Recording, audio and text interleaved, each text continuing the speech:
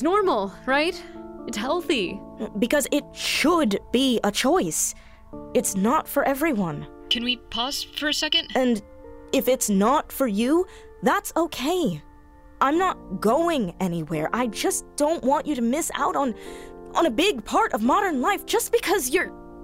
Because I'm what, exactly?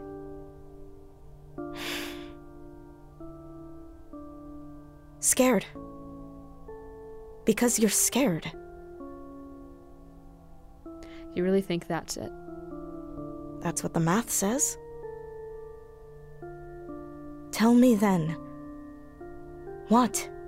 You know, it's really great that you grew up in this nice, comfy house with this incredibly loving family, and that there's never been a stumbling block to you getting exactly what you want. Hey! And you have this great research job where you get to sit in the clouds and solve all the world's problems. That's not what I... But me?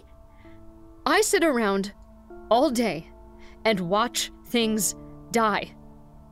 And I try to make them feel better and hide the fact that they're going to die and that it's slow and that it's painful and that when they're gone, they're gone. And that it's our fault. Our fault? Humans. You're still one of those, right? What's your point?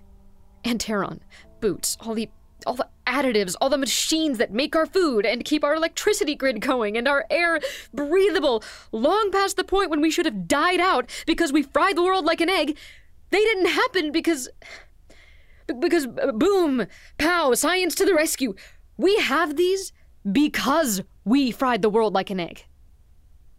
So maybe we shouldn't have them.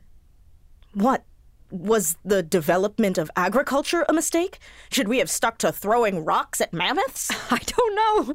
There aren't any more mammoths. I know enough natural history to know that wasn't our fault. The wolves are. And the bees. And the elephants. And the birds in the sky. And the creatures that move upon the ground.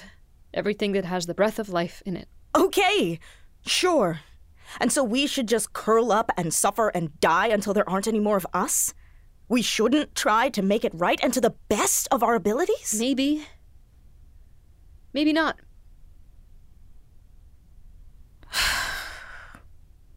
Jesus, honey. You're painting a real attractive picture of what the next decade's gonna be. I know. Classic Catherine.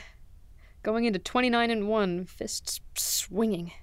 Flee for your lives. Yeah. Can I ask you something? I mean, if that big old cross on your shoulders isn't weighing you down too much? Shoot. What do I deserve? What do you mean? Me. You know, spoiled brat. Always had it easy. Never had any formative traumatic events to confess to you in the dead of night. Happy-go-lucky Alicia Othmani Bell.